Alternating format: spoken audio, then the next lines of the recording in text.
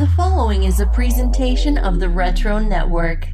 Hey there, geeks. So we interrupt our regularly scheduled podcast to bring you, 90s Super Cinema. Well, what is 90s Super Cinema? It is our Patreon exclusive podcast, part of our $5 a month. You get so much, but 90s Super Cinema is a bonus podcast where our patrons will vote on a list of films that we offer, and then we talk about it. But it is a very loose podcast. This is literally just us going all over the place. There's not a set format. We're just trying to get into our thoughts on the film. It's usually myself, Michael, and Pete, who has been on the podcast as a guest. He's Michael's best friend and also his podcasting partner on Box Office 30, where they check out all the films from 30 years prior at the box office. They select one to go in depth on, so if you're curious, you can check that out. It's here on the Retro Network. But what we're listening to today is From the Vault. It was our second episode of 90s Super Cinema, and that is The Phantom, starring Billy Zane. That's right. So this is a movie of a classic comics hero brought to life in the 90s, for better or for worse. Now, the one thing I want to mention is, like I said, this is loose. This is wild and fancy-free, so you may get some language in here. So if this is something you listen to with the little ones, you might want to keep an eye out for that, or an ear out, as it were. But also, this is something that you can get access to at patreon.com/Wizards Comics by joining our one and only tier at this point, our geek tier. We mention the Heroes in Motion tier, which was originally you would get 90s Super Cinema by paying a little bit more. We said, you know what? We want everybody on Patreon to feel appreciated for supporting the podcast, so we're going to give them a bonus podcast in addition to uncut, uncensored, early release versions of our main episodes and our interviews from the Wizard Files and so much more. But hey, enough of my yakking. Enjoy our discussion of The Phantom.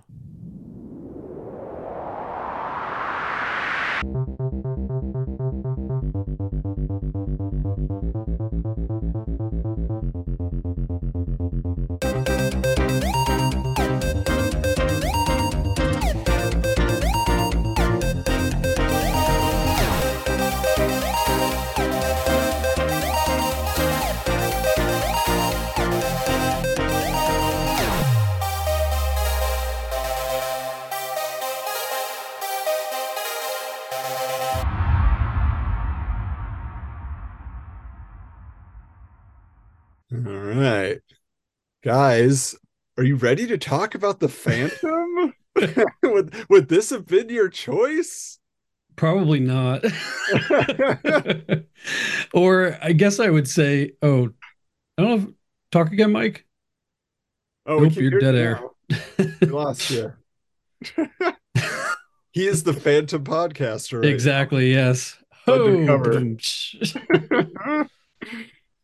Yeah, I was striving to remember this movie, and then when I rewatched it, I was like, Well, we're gonna have plenty to talk about then. Yes. I also think it's funny because, obviously you guys are best friends, so he's Mike to you, and he's Michael to me. It's very formal on my end. I get myself in trouble because it's supposed to be Michael to me too, but it's too burned into my head the other way. Any better now? Can you guys hear me There now? you are. Yeah, now we got you. Okay. Yeah. I've got plenty of thoughts about this movie. Okay. Well, let's get into it then. I wrote up a little intro this time, make it a little more official. Yeah, so I'll kind of introduce you guys too. So when you use it on Box Office 30, there's more of a throw to you. I don't know how you guys edit it down. Take an emergency call. Hold on one second. Okay. And just so you guys know, on Patreon, by the way, this is the plan with this is that it's kind of a twofold thing. Is we're giving it to you on Patreon right now, but the trade-off is that Michael and Pete can someday use it when they get to that movie in their Box Office 30 podcast. And yeah, actually, if we make it that long, it'll show up there. That's what I'm saying. You got to get up to 96 at this point, because you guys are where right now? 92. It's always this month in the year. Yeah, so 30 years back. So okay. It's we're into 93? March 92 or 93, excuse me. Yes. See, I don't even know which year it is. We're still living in 22. Yeah. So what was the movie that you guys just had your people on So social we media still voted need for? to do it, but March will be falling down. Oh, Michael talks about that movie all the time. Yeah, it's a great movie. Yeah, I've never seen it. Oh no, that's not true.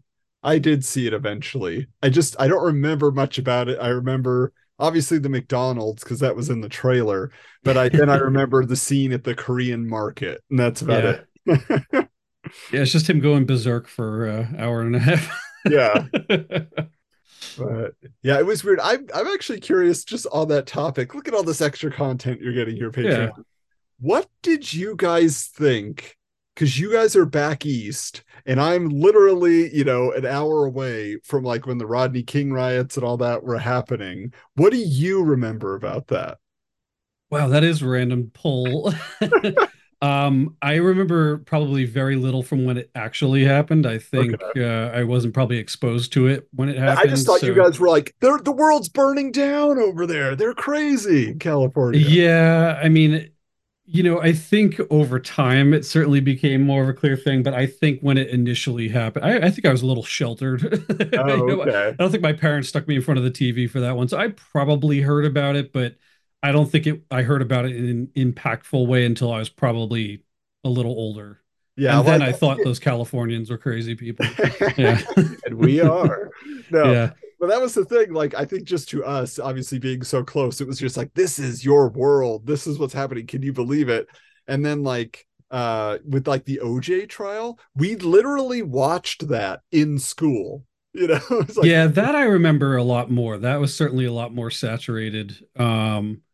I mean, obviously, in more recent times, for those that don't know me, I lived in Manhattan for 17 years. And so, um, like in the middle of COVID and the middle of George Floyd going on, oh where the yeah. protests were insane, they were staging a lot of the motorcycle police, like on my block. I was up on 72nd Street in Manhattan. And so, like, you'd see like these like rows and rows and rows of them getting ready to head downtown where more of the issues were. But besides that, it was like, you could actually like walk out into the middle of Broadway and like not see another living soul. It was Wow. like it was super creepy. So yeah, I don't know. It's bizarre how these things kind of take on different aspects in different places. Yeah, exactly. Yeah, because that's what I always wondered about. And it's so interesting, because like I say, those moments that I was mentioning are so of like they're like these big 90s moments, to so many of us, but it was, famous catchphrases, can we all just get along, Yeah, right. stuff in living colors, making that, a joke and whatever. But yeah, so but when because somebody on our who just joined the Facebook group, actually, he said to me, I've just listened to your podcast the third time through. He's I been saw that. Yeah. and so but what he said was he That's misses Wave dedication. Riders. Yeah, well, the dedication's amazing, but he's like, you had your Wave Riders Wayback Machine, Wayback Machine, yeah. I missed that theme song and stuff, and I was just like, So go ahead. Oh, I was gonna say, little known fact, Mike and I intended to essentially steal that and put it on Box Office 30 as a segment, but it didn't quite materialize that way. We sort of had this concept that as we were doing each month, that we would also sort of try and either talk about the music that was in the movie related to that, or try and actually, Mike had an idea to just essentially carry it over like part and parcel, like just see what music was happening that month. But then it was starting to get too far away from like the box office and the movie theme. So it ended up kind of getting scrapped after a while. But we do talk occasionally about the soundtracks, especially when it was like a big deal for a movie, as a lot more of them in the 90s tended to be the Yeah. music inspired by, that often has nothing to do with. Speaking of which, just pulling us back to superheroes somehow. That Yeah, one we of did my a little favorite loop there, but we're coming back, folks. Yeah. But the music inspired by the movie Spider-Man, so the first Sam Raimi Spider-Man, that album is wild. Just like Yeah. the music that's on there, especially that Aerosmith Spider-Man theme song. Obviously, Joe Perry did the theme song to the 90s cartoon, so there was that connection there. But that is so crazy to me. They're like, somebody has to cover it. Who's the movie band right now? Aerosmith. Yeah. But on that album, I discovered one of my favorite performers, I guess. He's not really a band necessarily, but there's this song on there that by this guy named Blue. I don't know if you ever heard. It's BLEU, not Blue. Oh, fancy. Yeah. But there's this great song, like it's called Somebody Else. And so like I heard that song and all the rest of the songs, I was kind of like, I don't need Macy Gray. I don't need that. But I heard the song and then I sought out his album and I was like, this album is amazing. It's called Redhead. And I just, love it top to bottom. And then I was in a used music store one time and I found out they released a second version of that album. That's new tracks, and so every time I listen to it, I think of Spider-Man, but I'm just like, nice. Spider-Man, I never would have found this Blue. His other albums aren't so great. I think my all-time movie album gyp was Toy Story, because the advertising for that was using The Boys Are Back in Town real heavily, like all the commercials. And then I went and got the album actually at Disney. It was while I was on a trip there with my folks. And it was like the one thing that was staunchly missing from that album of like otherwise random music that had nothing to do. So I was like, I guess they couldn't get the rights for that past the commercials. I forget. In that, was it a cover? Were they saying the toys are back in town? Or were maybe just the Thin Lizzy version, the boys are maybe, back in town? Yeah. I couldn't say for certain. I'd have to go look it up. Speaking of which, though, there's a really good cover of The Boys Are Back in Town by Everclear. And if you've never, I think I've heard that. Yeah, it's great. So I mean, I think I'm trying to remember because it's on some movie soundtrack, and I think it's on. Oh yeah, it's the Detroit Rock City soundtrack from the Kiss movie Detroit Rock City. Nice. So, speaking of which, that movie came and went so fast in theaters, I didn't even get to see it. Like, it was such a bomb. They pulled it after the first weekend. But in my local theater, they still had the posters out. Nice. So I've just had this floating around whatever office I've had for decades. That's great. Never framed it, never put it up. But this past year when they were doing the like AMC, I don't know if you have AMCs in your neck of the woods, but and maybe other theaters were doing this too, but they were having essentially over COVID, and they were so like desperate that you could like individually rent out a theater and essentially put in like whatever movie you wanted out of like this like long like 400 some odd movie list. I wonder if it would have by the slimmest chance that movie that you could like talk them into like, hey, I never saw this in the theaters. I want the experience. Well, I would have picked that or Xanadu. So either musical extravaganzas. That's like Quentin Tarantino was showing Xanadu at his theater in Los Angeles like last year or whatever. And I was just like, oh, I almost want to hop on a train. Maybe a train coming from Montana. It's a bit of a train ride from there, I would think. But I that's the movie I gotta see on the big screen someday. So nice. Hey, he's back. Yeah. Can you guys hear me? Yeah. Yep. Okay. There's a universe where this movie could actually be good. Like, I think there's a way, like, other than maybe Treat Williams, who I think, he gives his all. Well, let this guy do his intro. Yeah, well, we'll get into it. We'll get into it. And actually, Michael, boost yourself a little bit. See, I was coming in hot the last time, and I figured I'd lower it this time. Now, is that better? Yeah, well, you're right on the mic before. I guess you weren't on it as much. So, okay, very good. All right, 3, 2, 1.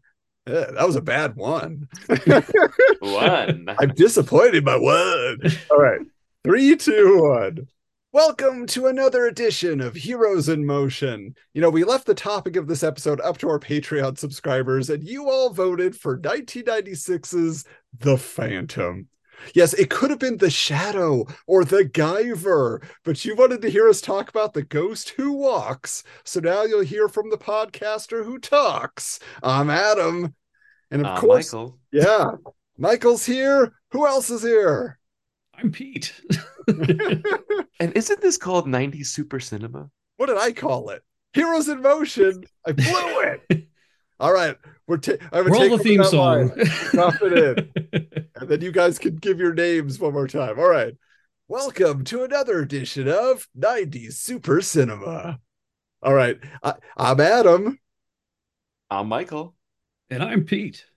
All right. Now, here's the thing, guys. Yeah, The Phantom is one of those movies that people either never knew existed or they kind of groan when they think about. They're like, oh, the Billy Zane, right? Oh. So we're going to find out if that's justified. But real quick, I went on a little bit of a journey. There was this A&E biography documentary about the Phantom that came out in 1996 to promote this movie. And I learned like so much about the character because he was created in 1936. I mean, this is an old school hero. Yeah, 2 years before Soup's here. Yeah, because when was Batman? 39. 39, right? Yeah, 39, yeah. 39. Yeah. So I mean, he's the guy, but he's one of those characters that has just been continuously published since then. Like there have been a lot of different companies. He's been mostly a comic strip, but then there's been comic books created, and but in that comic book form, like you have people like Carmine Infantino, Jim Aparo, Graham Nolan, Paul Ryan, Mike Manley, inker Keith Williams, like a lot of names we think of in just mainstream comics have worked on the Phantom. So a lot of people know him, especially internationally. He's huge, like he's an icon. And I think he's kind of forgotten here in the States. But I'm curious for you guys leading into 1996, did you know who the Phantom was? Had you heard of the Phantom or seen him anywhere? Not at all. I too had never heard of the Phantom either. Yes. Yeah, I mean, they certainly like threw a ton of advertising our way, even right down to the Got Milk ad and everything.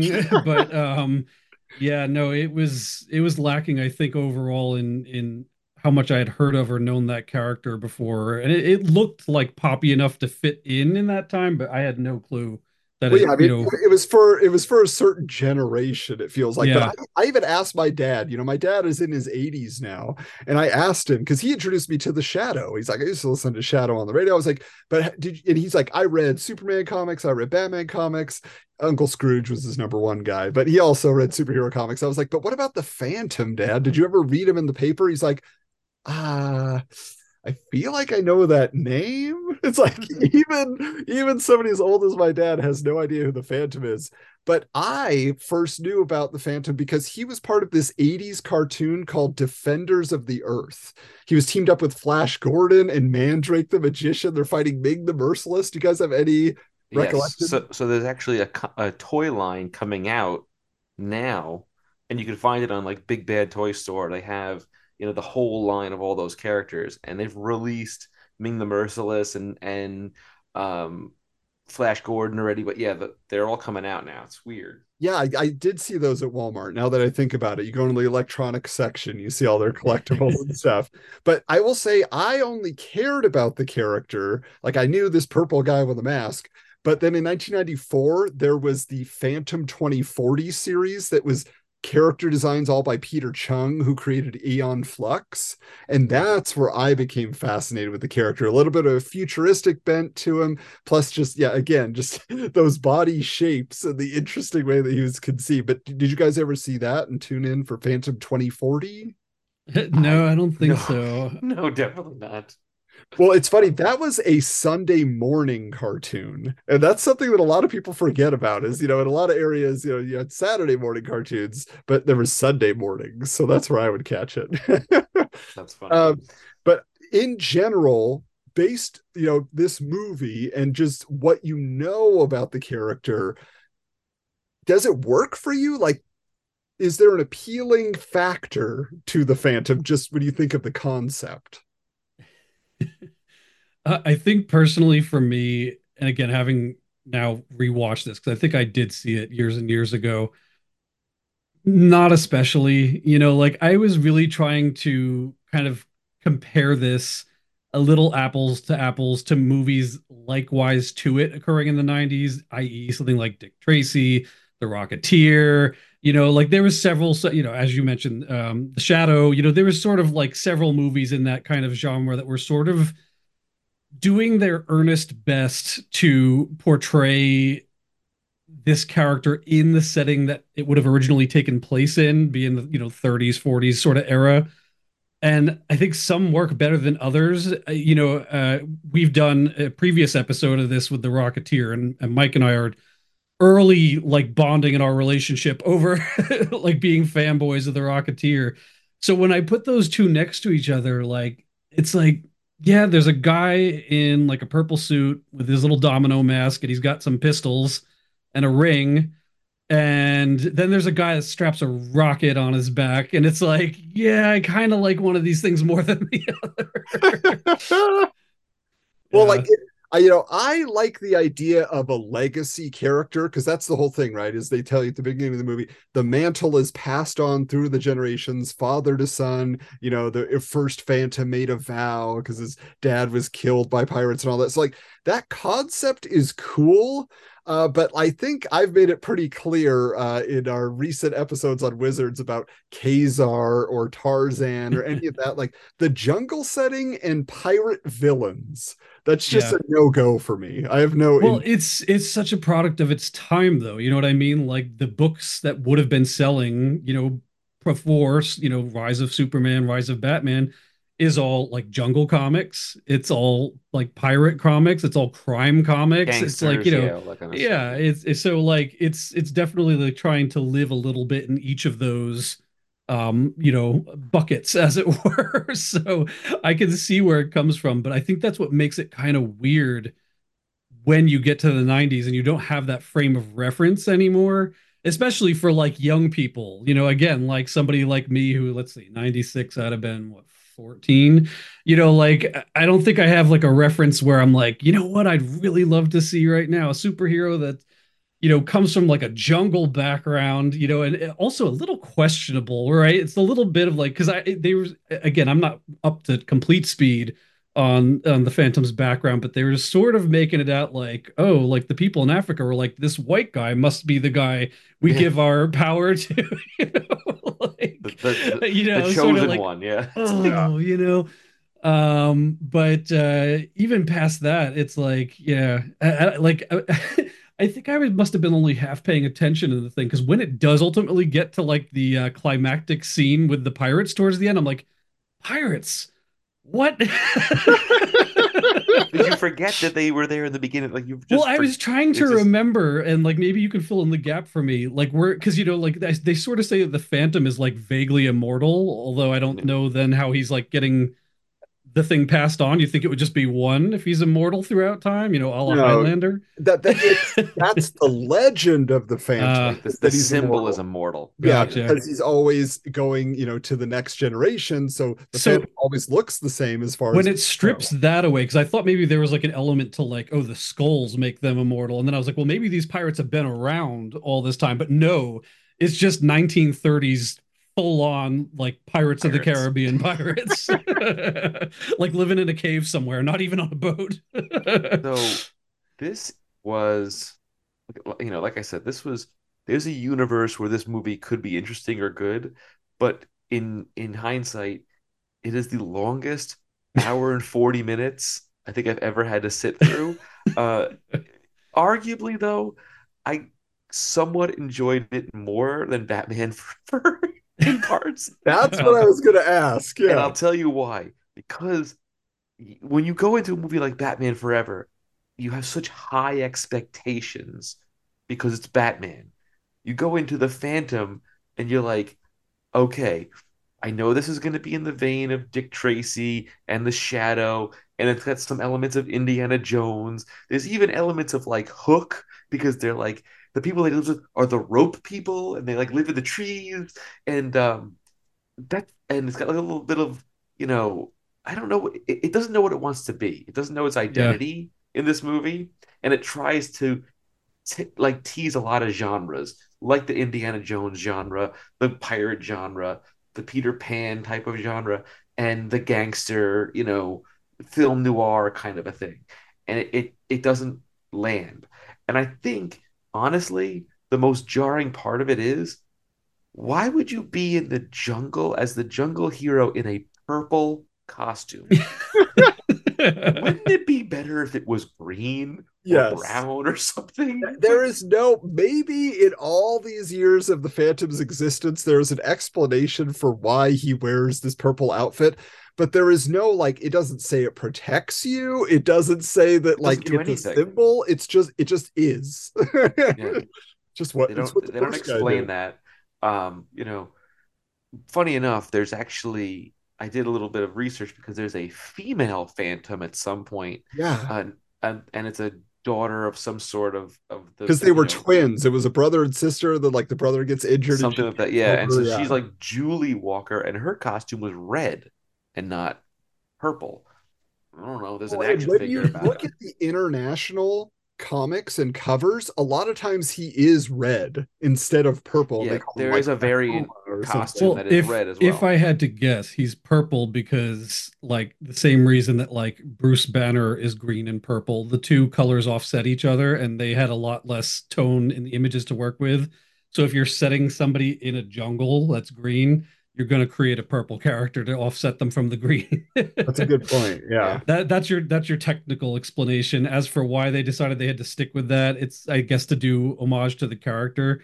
And I guess this is ultimately what I would say. And we'll certainly have more to talk about, but, like, my hot take on this movie, like, on the plus side, because overall I think the movie didn't work for me. I didn't hate it, but it just didn't work for me. Yes, too. Yeah. But what I have to give them credit for is they treated it, and this is, like, the word that kept echoing in my head, really earnestly. Like, they were really trying to, like, you could see that they were, like, trying to pay, like, a really good homage to where this character came from, which now with the MCU is kind of like what we're all constantly, like, that's what works about the MCU. They're trying to play homage to the characters as they are in the comic books. And when they stray too far from it, that's when we tend to think that they're not as good on the MCU movies. So for a Phantom fan, whoever that may be, I'm sure this movie was actually, like, pretty darn good and in a vein for it. The geeks who were kids of the 40s. They would have been in their 60s. Yeah. So here's the thing with this movie, though. So we're talking kind of about the inconsistency in tone and all of that. There's kind of some reasons for that. So prior to this movie, it should be mentioned there was a Phantom live action 15-episode serial in 1943, just like Captain America had one, The Shadow had one, Shazam had Captain Marvel, everybody, Batman, yeah. And then after the movie, it did have a Sci-Fi Channel mini-series that was in 2009. I remember that coming out. He had, like, a hood, and it was, like, a different look. It was kind of futuristic. I was like, okay. But obviously, this movie comes out on June 7th, 1996. My birthday? Wow. Didn't go for your birthday? I think we walked out, actually. You probably begged him to go, and then you're like, oh. Now, originally, this is really interesting for you film guys here. Sergio Leone wanted to make this movie probably in the late 60s, and then that just never materialized. He was actually going to make a Mandrake the Magician movie too. And then Joe Dante is the guy who really was developing it in the early 90s, putting it together. That was being reported in Wizard for a long time. We kept getting updates. He put it together, but the main issue was the funding. And so the big ending had this winged serpent they were going to fight. They couldn't afford to do it. So they shut down production. And then somebody rewrote the script without that demon. And then it's like, oh, okay, now you're back, Joe. But then it just kind of started falling apart. But Michael, Joel Schumacher was approached to actually direct this movie. So it could have been a Schumacher joint, but it was always meant to be a comedy. Joe Dante wrote it with the screenwriter as kind of a jokey movie, a little poking some fun at it. But when this guy Simon Windsor got the job, who's the guy who directed Free Willy, Operation Dumbo Drop, Quigley Down Under, these very earnest movies, generally kind of straightforward movies, like, he didn't get that note. And so everything is just kind of like you say, it's earnest, it's down the middle. It's just like, yes, this is a hero. This is what a straight ahead hero does. But, like, they cut a bunch of scenes. There's stuff with, like, the Phantom fighting a lion, fighting a snake, and all these things are like, no, we got to keep it moving. So there's a lot missing from the movie, even, like, the whole love story between Diana and the Phantom, which was, like, a big thing in the comic strip, I guess, so it's like, things just kind of happen. and it moves along. So I know too. The other thing is they also intended to create a couple additional sequels. I believe he was signed on for 3 movies, Billy Zane. Yeah. But then when this did abysmally, and by the way, I did look it up this time ahead of time. So this movie did a total all time 17.3 million against a $45 million budget. Oof. Wow. No, I typed into Google just the Phantom box office 1996. It gave me 23.5 million. So I don't know. Either way, not a lot of money because the Phantom made like 48 million. So, or not the Phantom, the Shadow made 48 Maybe million. that's a worldwide gross. The 17.3 is domestic at least. Yeah.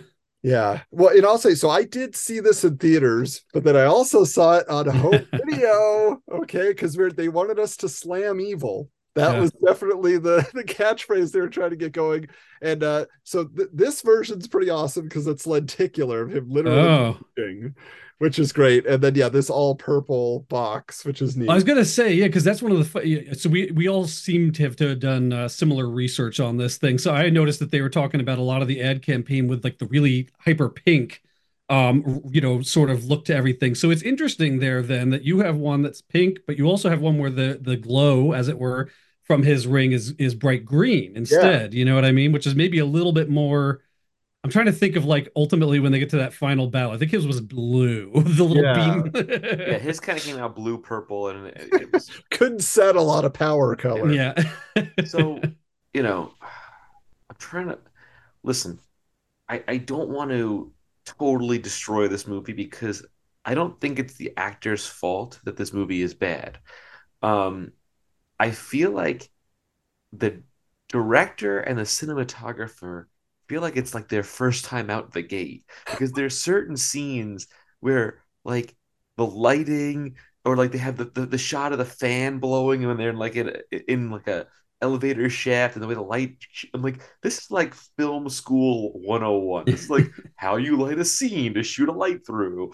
And there's like a hero shot of him like in the reflection of things, and I'm just like, I feel like these guys were relatively new into filmmaking. I'm not really sure. I didn't dive any deep. No, I mean, like the guy had a career prior to this, but I do think that they are aping an older style. So they're kind of saying, like, well, what did Orson Welles do back in the 30s? You know what I'm saying? And they're just like, let's set it in a time frame, but of filmmaking as similar to the time frame that the movie's actually taking place. So yeah, it definitely plays a lot with the older styles. And I feel like they try to do, especially with the gangster stuff when they're in New York City, to try to do this like film noir-esque kind of shadow dark thing. It just doesn't work with that purple costume personally. But there's also a scene when they're like in Treat Williams's office and they're in front of a giant window and it's like the fakest backdrop I've ever seen. I was like, I know exactly the one you're talking about. Their budget got cut significantly. I think it was only like, what'd you say, Pete? Was it 12 million? 45 at least is what the number I found. For the budget for the film? Yeah. I thought I read a report that it was way. Of course, maybe it did get cut. Maybe that's an initial budget, and then it got axed. And they dropped it down pretty low. So like, it's just what I give it a lot of credit for this movie. They said they kept cutting the budget on, like they did the best they could. And honestly, what you're saying it's earnest, Pete, and you give it credit for that. What I give it credit for is that it is easy to follow. It is a linear story that is simple and like, beat by beat, you can pretty much know what's going on. Yes, pirates show up at the end all of a sudden, but even what where they're headed. Whereas like a movie like The Shadow, which I love, it's convoluted and it's not well edited. Unfortunately, it looks like they cut a lot of stuff out, and it's just like it's one of those movies where the dialogue is fantastic. It's got some interesting special effects here and there, but it is not consistent. But the things that are good stand out, and you're like, oh, okay, well that was really cool though. In this movie, there's nothing that stands out, so you're like. Yeah, well, the funny part is like I think the stuff that stood out to me in this was like the things that they handled poorly. You know what I mean? Like, and like I guess there's like the fight scenes. Well, like just to cite something like clearly out of the blue. First of all, I think the absolute worst part of this movie is the villain. He's so bizarrely not even arch. He's just like he just doesn't feel like he fits. Like, I know, like, but he's the like only when he person wants to that make has like a business personality. deal.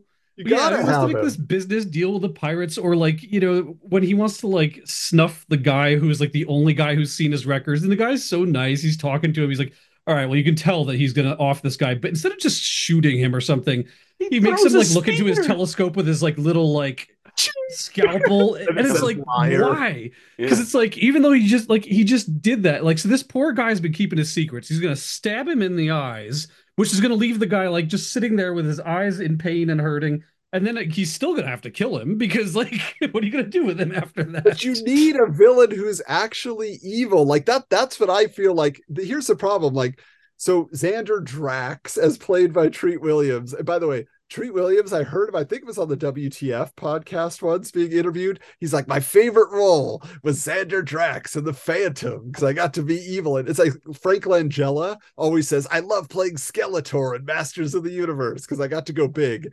And he's going big, but he's quirky. So he's not like just, oh yeah, I'm this guy, I'm a thug, oh, I'm a hero. It's just like he is so weird. And I love his performance for that reason, because on the other side, I love James Remar, who plays Quill, who's like this, guy who's out, stealing things from the Phantom and from his tribe that he protects and all their things like that. But it's a situation where he's like, I killed the Phantom's father. I took his belt, but he never seems evil. He's just kind of like, it's my job.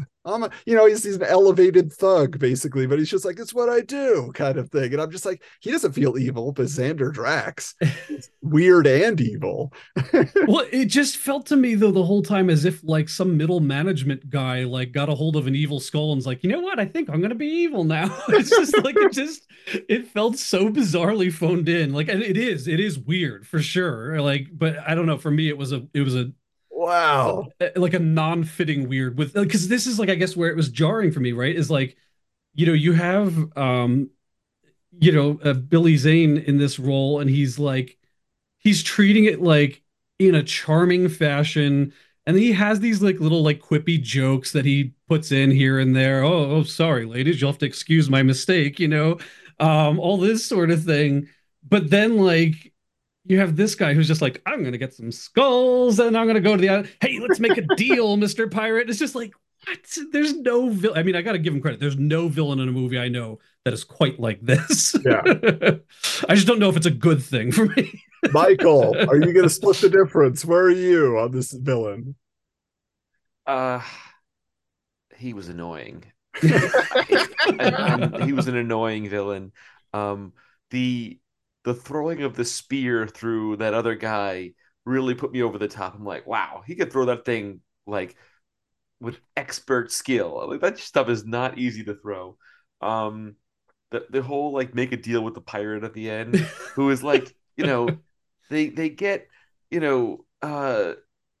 Shang Tsung from Mortal Kombat. Yeah, Cary Hiroyuki Tagawa. Yeah, it's like, he's a fantastic actor, and then he's in it. He's like, "Oh, I'm a bad villain. I'm a pirate. I'm a descendant of the pirates that killed the original Phantom's father. All of that, and then he just dies. He gets eaten by sharks. You're like, man, you should have saved him for the sequel. What are you doing? The wimpiest shark they could have got. Like, it's just like, oh yeah. But it's like, don't you think as like a real villain, that guy would show up there like, well, I've got 2 skulls, you've got 1. I'm going to defeat you and take your skull. Not like, hey, let's cut a check and make a deal here. Here we go, boys. But like, the story should have gone where it was like this, Xander should have been working for the pirates all along, and then when we meet the big bad, the leader of the pirates, I've delivered you the 2 skulls. Like, that's how it should have gone. Like, you usually, that third act twist.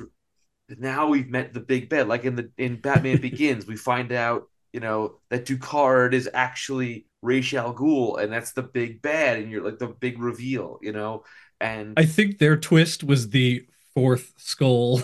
Yeah, you don't even know about the 4th skull, huh? Can we actually talk for just a minute about the skulls, because like they go out of their way several times in this movie to be like, the skulls are like the most ultimate weapon, mystical power, unlimited mystical power.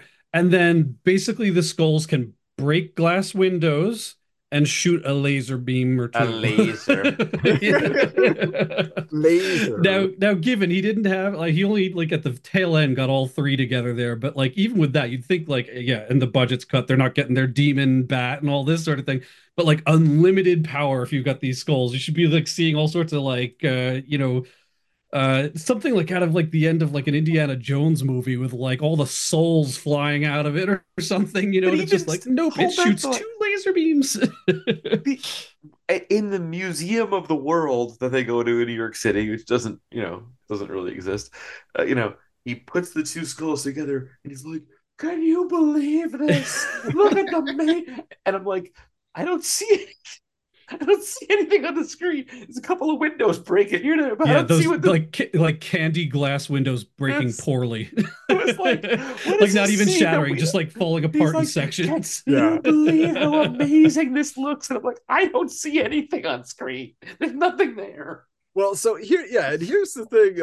You have the skulls, and basically, like in the end scene when they're battling, and you find out, oh, the Phantom's ring. It's mystical in some way. It can repel the lasers. Now it is Spaceballs. Now My sports is bigger than yours. Yeah.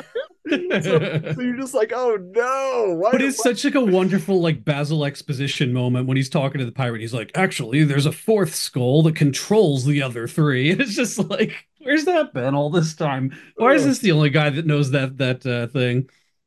Now, here's what I want to ask you guys, though. So, Billy Zane as the Phantom, it sounds like up to this point, we've kind of given him a pass. We're not saying he's the problem. We're saying he's charming enough. I think he was fine, yeah. Although I would say, I think he's too laid back. He's too just like, hey, all right. Yeah. He's Billy Zane playing Billy Zane, basically. Listen, I feel like he thought this is gonna be my Batman. Like this is gonna really take me from being a B-level actor to a superstar. And he tried his best with what he had to work with. He didn't have a lot to work with. I think he definitely worked out for the role. There's a couple scenes with him in a shirt on. He looks jacked. Like he genuinely seemed like he put an effort into it. I think a lot of it has to do with this. Maybe watching it in HD, you can see when the stunt double is there. You can tell the difference. You're like, that's not Billy. Or like, there's one point where the cowl comes off when they fall off the thing, and you can see his hair, and they like pulls it back on. But I will say, they learned one mistake that Batman Returns did that they rectified. When he reveals himself to the girl, he tilts his head down to pull the mask off, so you don't go from black on the eyes to no black on the eyes 2 seconds later. Like they purposely turned it away, so he looked his head up down. Which now like the Batman has corrected by like just having him have like eye black on when he takes it off. Yeah. And So you had no problem with Billy Zane again, because to me, like he is the problem with the movie. Like and again, I think we're just looking for different things out of this film. I want over the top. I want energy. That's what Treat Williams gives us. Billy Zane is just kind of there.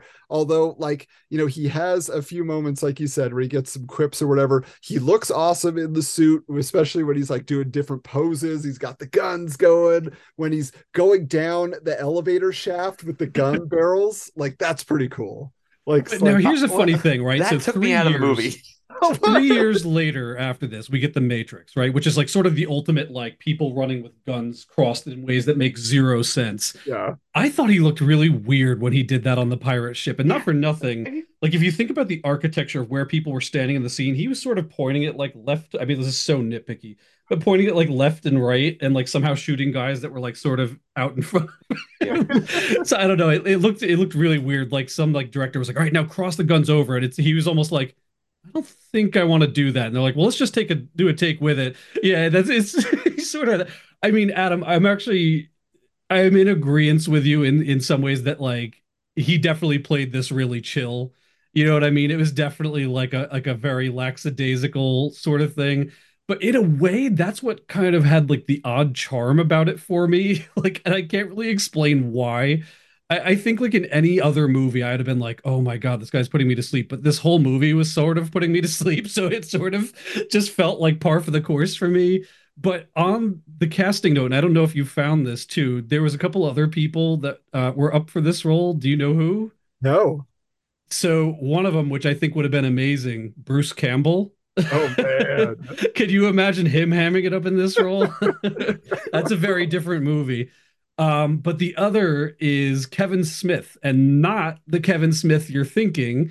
It's do you recall like the Adventures of Hercules and Xena Warrior Princess? There was this guy that played Ares. Oh yeah. He's a New Zealand actor named Kevin Smith, and he was up for this. And I think that could have been really interesting too. He was a really cool part of those shows. He has more charisma than Billy Zane, so I think so. Yeah.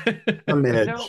know, like Billy Zane in the Phantom costume, I was fine with. When Billy Zane was playing Kit, like, he just comes off as sort of douchey at times, but also he comes off kind of douchey in Titanic. He's basically playing Billy Zane in certain cases, But I love Billy Zane from Zoolander.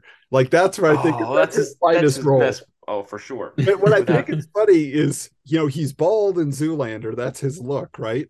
And for this movie, like, they filmed all the scenes with his hair, then he shaved his head so he would fit in the cowl correctly. And that's gotta be where he just decided to go with the bald look, where he's just like, I think this is a good thing for me. I'm a beautiful man. I think he was losing his hair, actually. Oh, it looks so thick and full. Maybe that was a wig. I don't know. It might have been. But, so hold that thought. Yeah. Going there's just so many things to digest about this movie. And, I have to point this out before I forget because it really bothered me. The scene when they're flying away in the red jet airplane and they have to crash it. They could have landed it. There's no reason why they couldn't have landed it, but they have to crash it and blow the thing up. But the end of the movie, we come back to Catherine Zeta-Jones's character taking Christy Swanson home in the same red airplane. Yeah, there's just a stock of those red hydroplanes. And these planes don't have a lot of fuel in them. And how they fly from New York City to wherever these islands are, I'm like, there's no way they didn't stop for fuel at some point. I don't understand. That's what I wanted to talk about, though, is Christy Swanson and Catherine Zeta-Jones have like a very fun relationship, and they have the biggest arc in this movie. Like, Christy Swanson, she'll always be Buffy the Vampire Slayer to me. So it's just like, to see her in any movie, it's like, that's fun. She's always got a little bit of attitude. I think she plays the character with enough interesting energy, let's say. She's not quirky, but she's just kind of like, what? I know what I'm doing here, blah, blah, blah. And then you get Catherine Zeta-Jones, who I think she's just like the pinnacle of beauty at this moment. I was just like, wow. Like, she's just like... She's the highlight of this movie for me. Yeah.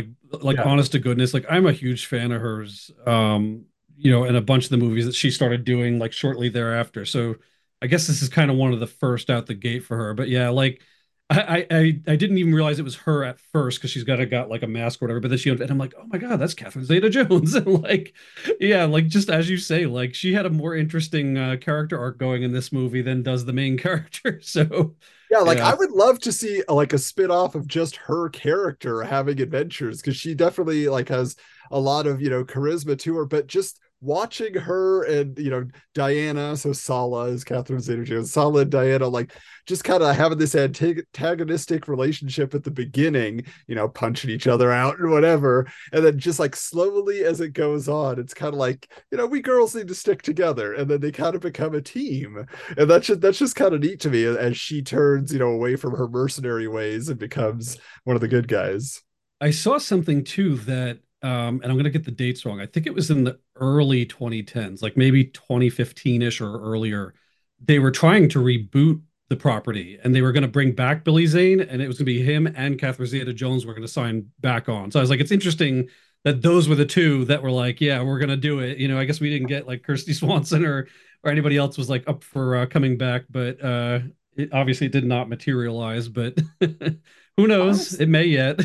Honestly, I really liked Christy Swanson in this movie. I really thought she was charming and like sweet, and she doesn't play the straight up damsel in distress the whole time. Like she's kind of a little bit badass at times. She's And very Lois Lane, yeah. yes, very Lois Laney. Yeah, and I really do enjoy Catherine Zeta-Jones. She's so charming in this movie, and like you could see why she becomes the most famous actor of this movie after all, because she takes everything that she has in this movie and just makes it interesting. Like just her body language, her dialogue, even like when the Phantom, they're on the ship and he just sort of drops into the room magically, and I'm just like, oh boy, here we go. And she like steals that scene too. But this is the thing that I want to mention. Okay, there's so many scenes in this movie where it would have been so easy for anybody to just go and kill the Phantom, and they just sort of like, oh, you're here. Oh, okay. Hi, I'm gonna kiss you instead of kill you. Cool. Or like, oh, I can. No, I'm not gonna shoot you. No, no. Maybe that's why I had just Billy Zane. He's so beautiful. He's so charming that nobody would think to kill him. They're like, oh, that guy. But like, I got to bring up one other thing that I thought was kind of funny, because I've seen it now done better. There's the scene in New York City where Treat Williams kidnaps the girl and they drive away, and they happen to have cops that are associated with it, but they don't explain why the cops are with the bad guys. Like they don't go anywhere, but they're driving away, and he steals a horse. He's riding a horse because that's what he did in the jungle. And I sit there and I'm like, sorry, John Wick did it better with the horse.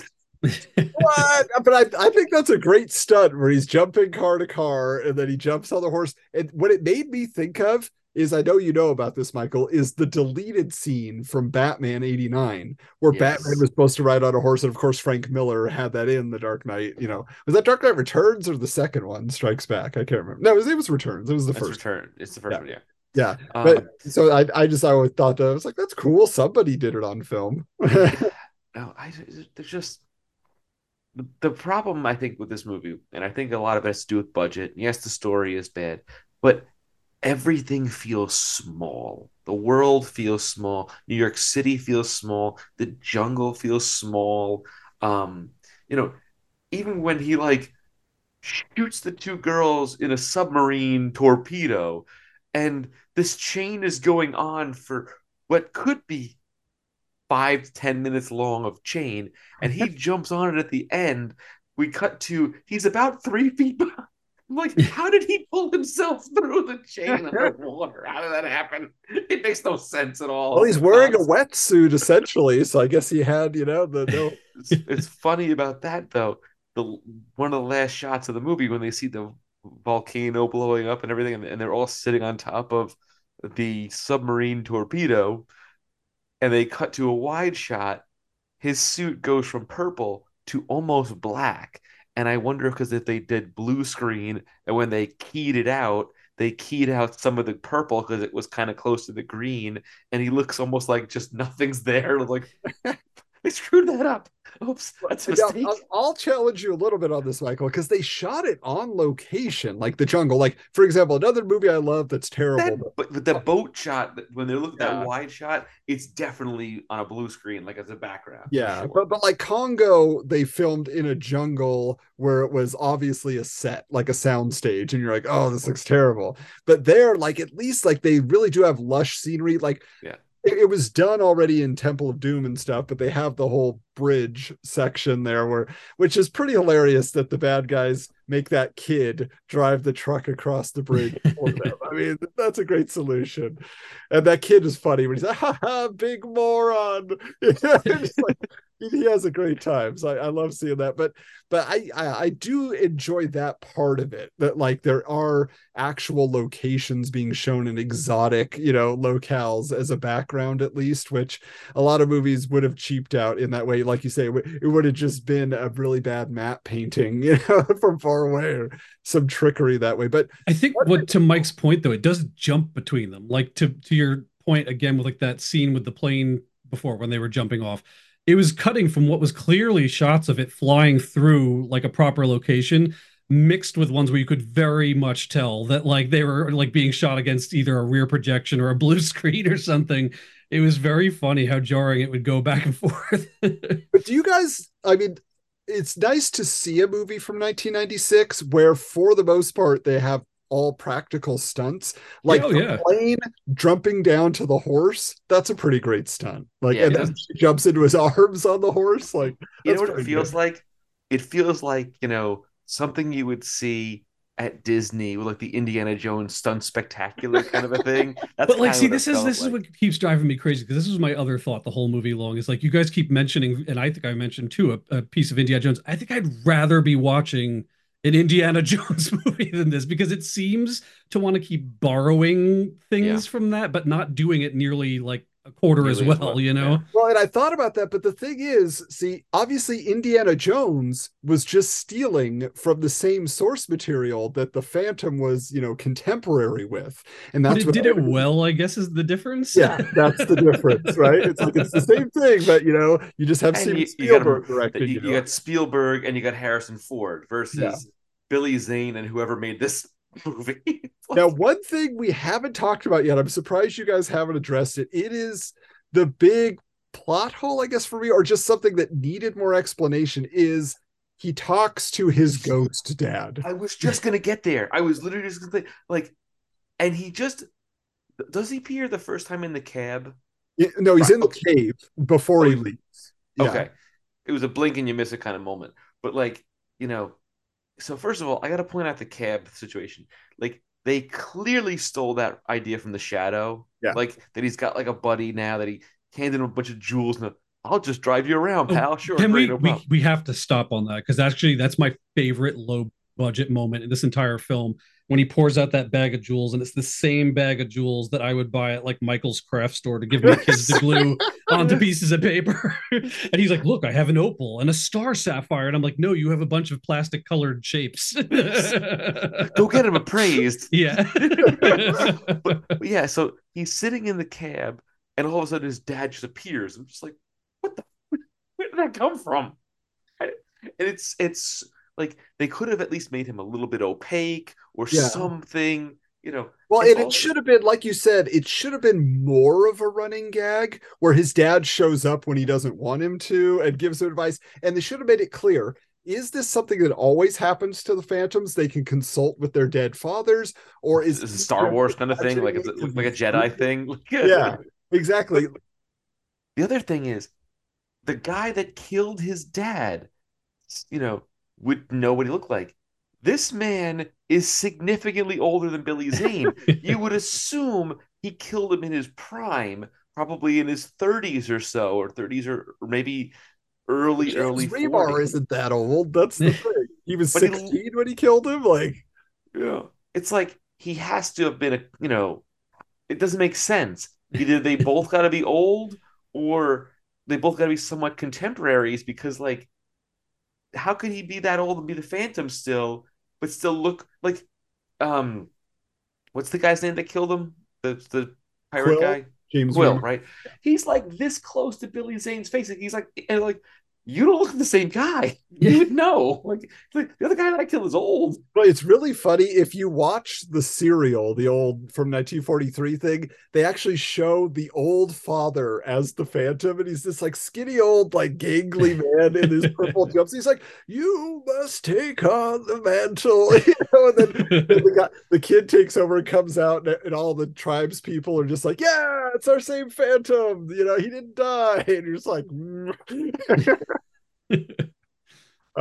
So maybe that's because I was trying to figure out the whole time, like, what is the Phantom's superpower? Is it just that he's a guy with a purple suit and he's got two pistols in the jungle? But yeah, he's got bulletproof. Pistols, he got stabbed once. I mean, like, you know, but maybe that's like his power. He just looks to everybody else like the same person.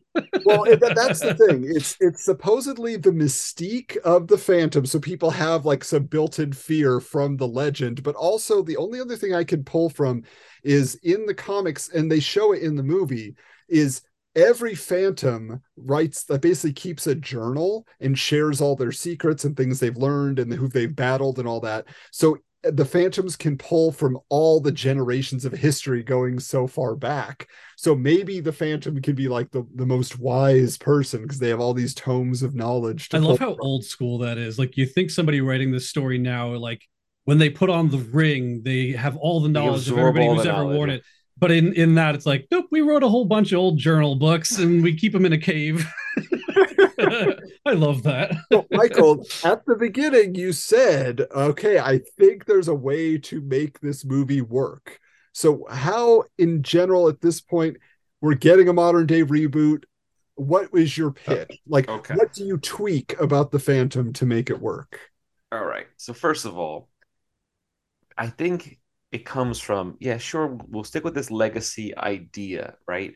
But I feel like Pete said, when he puts the ring on, A, he absorbs all the knowledge of the previous Phantoms, and that gives him some sense of invulnerability or enhanced strength and agility, because he's just a guy. Like he's just a guy. Like, with a couple of pistols, sure, and assuming at some point he had swords if there was no pistols. I also think that maybe his training comes from the jungle, but like to be just a jungle hero, it doesn't make sense. Like I feel like he should. I will tell you, in the comics, there is this whole thing where the son is born and then he is sent away as a teenager to be educated in the homeland of the mother. That is like the way that they go about it. So he is supposed to see the world at some point to become more educated, but Where are they importing all these mothers from then? Yeah. And I feel like comes out of the jungle once every 10 years to try and find that's the thing. I think the Phantom makes sense if like there's some sort of atrocity that's happening somewhere in the world, and this guy is forced to go there. It's not just in this one particular jungle. Like something is happening somewhere in the world, and he has to come and be a hero and protect people and save them.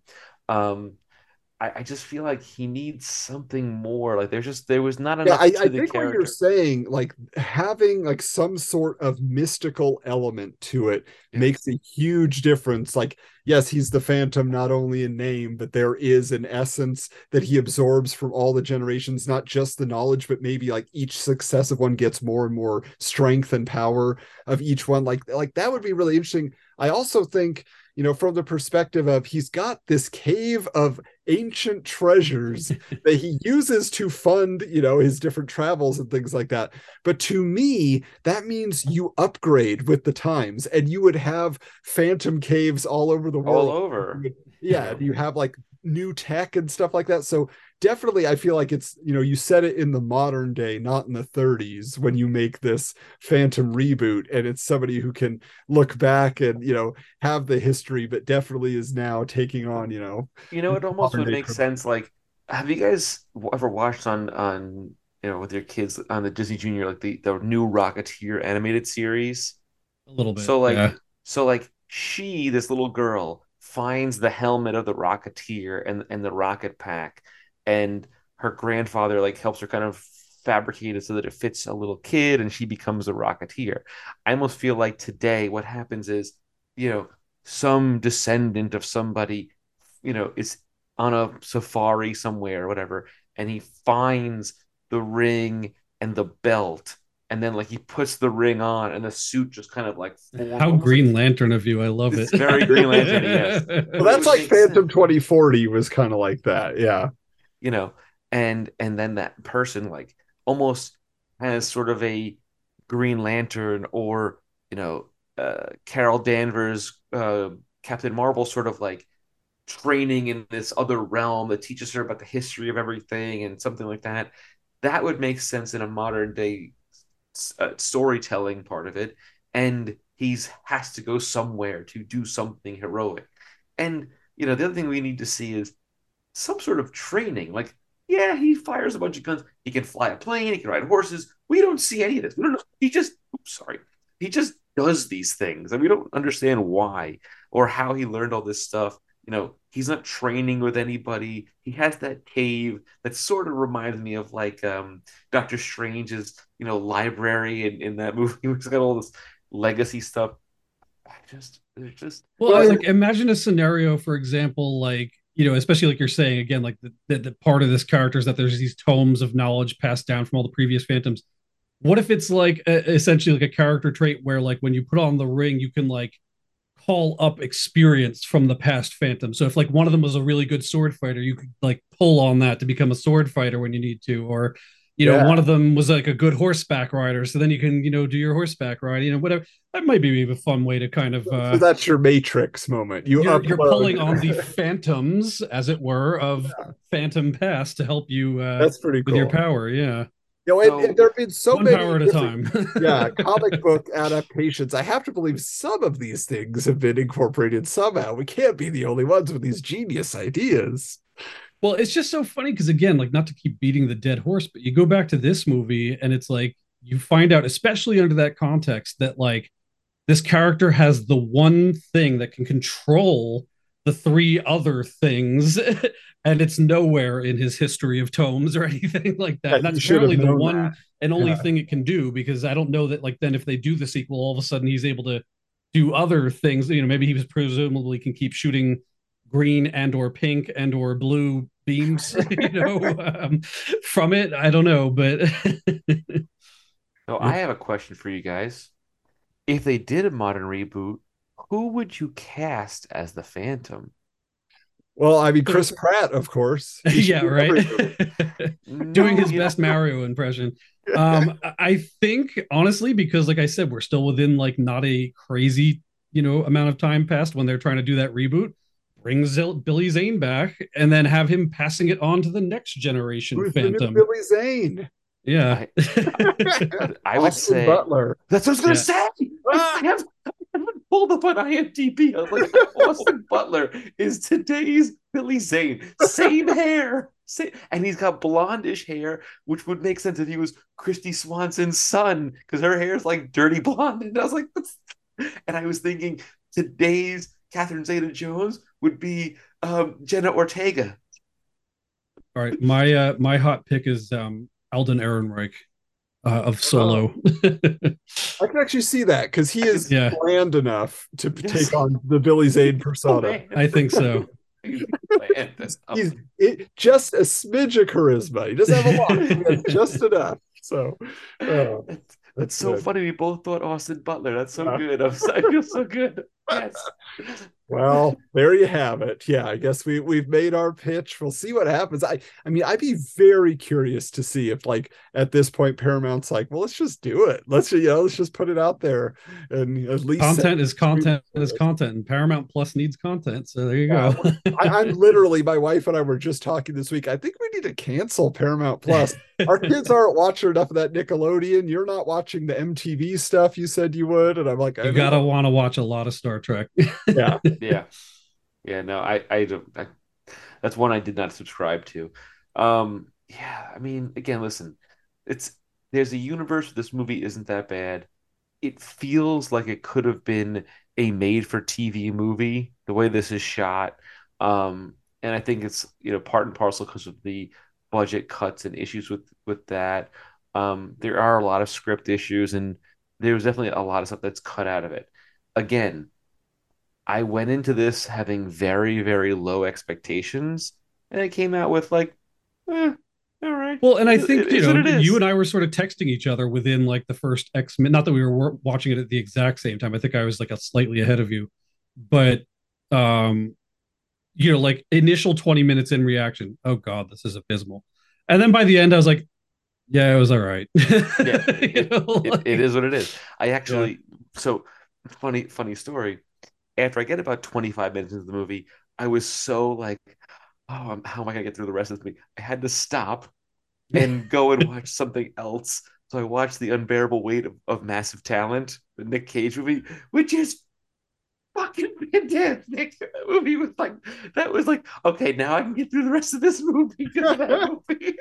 Well, and here's what I'll say. I'm going to watch this movie again, and I'm watching it again for Treat Williams. He is my superstar of this movie. And honestly, like, the best part to me is all the New York scenes, all the stuff you guys thought was terrible. you know New York, so that's different Yeah. too. But to me, like I'm just like I want the Phantom in the urban jungle, Yeah, taking right. all his knowledge and taking it to the city, like he was. I'm at the zoo, and I can control this tiger, and all those types of things. Like that's what's I'll, interesting to me. So I'll tell I'll you be what, back again. I will. I'll now that I have the movie, I'll make a super cut of it for you. I'll cut it down to 25 minutes of just the New York City stuff. I do have to say I could use more Wolf, and that's something we haven't talked about. Is his Devil. partner Wolf? Yeah, that I could have dealt with a little bit more of like him helping out, but he kind of shows up for a few scenes and not really doing too much. No Eddie from Frasier. Yeah. It's like, how did a wolf end up in the jungle? Wolves aren't really in jungles, you know. Well, I'm sure it was brought over by one of the Phantoms Yeah, after some trip. he's pals with a horse. They just chill. That's the other thing. It's like I gotta go back to this because I almost forgot. They fly away on that plane to escape. The wolf alerts the horse. The two of them take off. A plane's gotta go what? A couple hundred Yes. miles per, 150 miles an hour, let's say, maybe 125. This horse catches up to the plane so they can land on it. I'm like, how does that happen? It doesn't make any sense. There's no there's no universe where There that must be horse. some energy berry, some acai plants on that, on that island in that jungle. But listen, again, it's not the biggest dumpster fire I've ever seen. When we get to Batman and Robin, then I'll have a lot to say that's a lot more negative. Um, but I will say I did look up the Rotten Tomatoes for this, and it's like an abysmal like 30% range for both not only the critical but the fan set of reviews too. So this one is just not as fondly remembered. I was surprised because then I looked that up. I was like, you know what? I have to look up Rocketeer now and see how it compares. And that was like in the 60 range for both. So I was like, all right, there's a level difference, I guess, between the two. I mean, Rocketeer just ultimately, I think that movie survives again on its cast. Like when you have, Timothy Dalton and Paul Sorvino, and you have all these people that, Jennifer Connelly, I feel like there's a lot going on there for it, even though the effects are kind of wonky sometimes. Yeah. But like the you enjoy the characters so much, and I think it's well written, which Well, is but the this other one thing really too is suffers. like, like a little bit of watching a movie like this, particularly a superhero movie, is a little bit of wish fulfillment. So it's sort of like, who would you rather be? The guy in purple spandex with a pair of pistols and a ring, or the guy that's got a rocket? It's yeah, just like, I think that there's like a little bit more of a draw again on that end of it. I think it's just, I think this is such a product of its time, and without some kind of update, it just doesn't grab audiences the Yeah, way that they yeah, thought it would. the design. Nobody cosplays as the Phantom. When you go to a con, nobody is there in purple spandex and a domino mask. So it just tells you that the legacy of the I, character is I will lost. say the domino mask on him was better than the domino mask on Robin in Batman Forever. It's true. Well, it's because it's smaller. Like Yeah. they didn't take up the whole face. And it wraps, I mean, it does look like it wraps around under the cowl a little Yeah. bit. So it's sort of like makes sense ish. Um, you know, it is what it is. Is it a movie that I would, choose to watch again if I had to? Probably not. But again, I didn't dislike anybody in the cast. I thought they were all, doing the best they could with what they had to work with. There's a lot of inconsistencies in the plot and things that I feel like I don't. There's continuity things that I'm sort of like, how did he get here and how did he get there, stuff like that. But I can look past it because I understand they had to make a lot of cuts on it. Again, it could have been way worse. It could have been like Dr. Mordred or Dr. Giggles or whatever the fuck you talking like. Want me to watch? Yeah, and ultimately, like I think the fact that it is just lukewarm from everybody, nobody hates it, nobody loves it. Really, it does make it something I feel like I can show to my kids and be like, Yeah. I'm not gonna feel bad about this. The guy There's getting, only you there's know, like one or two curses in the whole movie. It's like very yeah, little curses. yeah. So Um, I think as a family adventure film, there you go, mission accomplished. I also wonder Right. who could have played it differently in this movie. I know that they had other ideas, but like who could have been another actor? Like, could you imagine if someone like Brad Pitt, which would have been kind of around the same age as Billy Zane, playing the Phantom? he would have been quirkier. He would have been just as weird as Treat Williams. That's the thing. Guess so. I mean, I mean, we keep coming back to what we could change, but like, I feel like the Phantom needed a personal conflict of some sort. Like you said, we don't know how long he's been the Phantom, how long he's been doing his training. Like, did he want to become the Phantom? Was he the one that was trying to break away? Like all those types of things. Like it would have been slightly more interesting than. Well, again, I think it's like solved by him knowing about the skulls, right? Like whether they got stolen out of his Cave of Wonders or, you know, whatever the deal is. Like I think if he knows that and goes, you know what, that's my responsibility. I got to go clean up. He just kind of has no stakes to why he's going to do this thing. The movie should have started with his dad being killed by the other guy. And then he's now thrust into being the Phantom. Yeah. And that would have given him an arc. Because even the Dark Phantom. Even though he like fights this guy. No parents. who we find out several times, like he killed the last Phantom. You would think that you know, this version of the Phantom would want revenge, or we needed to see the pearls drop if we're gonna do that. Right. The black pearls. Yeah. But like we don't feel like he even cares all that much that his dad was killed by this guy, other than when he sees the belt, and it's sort of like a one-off, like, oh, he took it, that belt is mine. Okay. Kill the guy now. Like, I don't get it. Yeah, it's not satisfying in that way for sure. But yeah, that is the Phantom from 1996. You voted for it. You got it. That means that next time around, we're going to see what you guys decide to pick. So I want to ask you, Michael and Pete, as we're here at the end, what 3-4 movies that you feel maybe fit into a category do you want to put out to them? Because in this case, the thing that I was tying it all together was The Shadow, The Guyver. They all have the in it. I like that. So what do you think about what's another genre of superhero or comic book movie that we could pull together? Dark superheroes? Yeah. Supernatural? Yeah. You know, like maybe something like Blade. I'm trying to think of some other kind of fun ones in that zone. Spawn fits that, basically. Spawn, yes. Yeah. I mean, technically, have plenty to talk about the visual effects on that one. Blank Man. Yeah, that's got to be comedy superheroes someday. We got to do. Did you guys never get around to that? Because I know you were like dying to do that years back. Man and Meteor Man. We got it. You know, like come June for Michael's birthday, I think we need to make that the pick. Yeah. Let's. Yeah, it's okay if you want to do like darker kind of things. We could do Spawn, Blade, and Dr. Mordred. If someone can find Dr. Mordred. When did the first Hellboy come out? Was that in the 90s or the 2000s? No, that's early 2000s. Still, yeah. It was like 2005 or something. Yeah. So, yeah, I'm just trying to. We'll have to research it, but I think that's a good theme at least to look at. It'll give us something interesting to talk about. When did the first Ghost Rider come out? I think also 2000s. I think I saw that in a theater in California, of all places. Bringing it full circle. Yeah, like in Palm Springs, I had like I was with Ange on a trip and I saw that. That was like, that was 07, 08, maybe somewhere in there. Yeah. I got it. Oh, I got the list. Okay. Spawn, Blade, and The Crow. Ooh. How could we forget that? Yeah. Okay. That's the list. That's good. All right.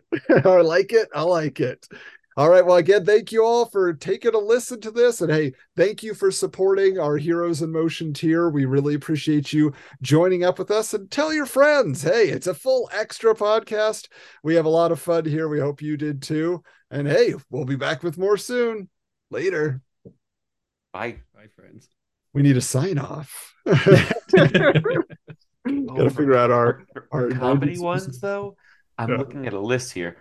You've got The Mask, got Mystery Men, Blank Man, you know, Meteor Man. Like there's a Condor Man.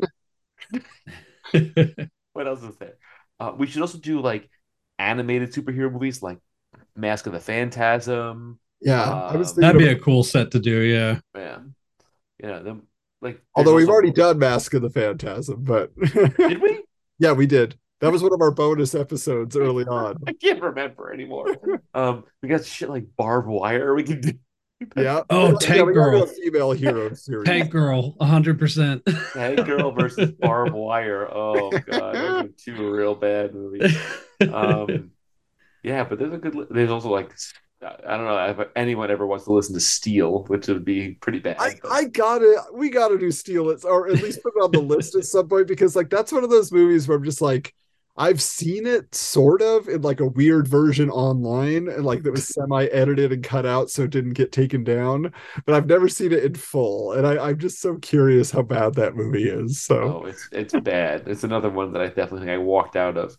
But yeah, there's a long list of stuff. We should maybe each month we choose like a thing, like, you know, scary ones, and then maybe, you know, May would be like comedy one, or June would be comedy, whatever. And then we do female heroes, and yeah, I think it'll be great.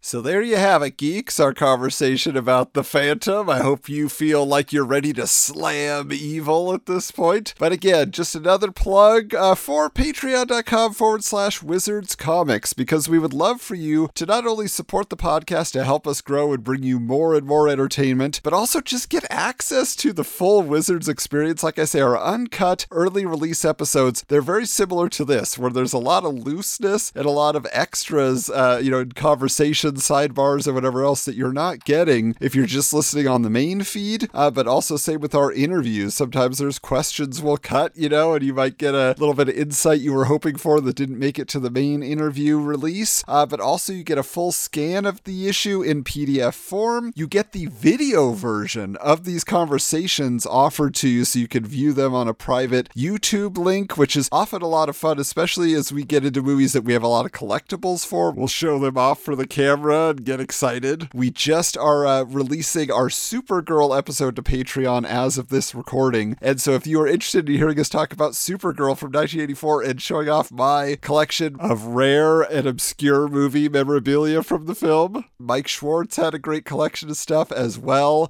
We are very passionate about that film. There's a lot of fun things to discuss. So if you can afford $5 a month in the new year to give us a little something extra to work with as we're growing the podcast and trying to bring some additional exclusives and other experiences your way, then please join us. But either way, we thank you so much for listening and invite you to continue to tell your friends. Find us on social media at Wizards Comics everywhere except for Instagram at Wizards_Comics, or check out our archive of over 250 podcasts. That's right, at wizardscomics.com. But hey, until next time, keep your books bagged and boarded. This has been a presentation of the Retro Network.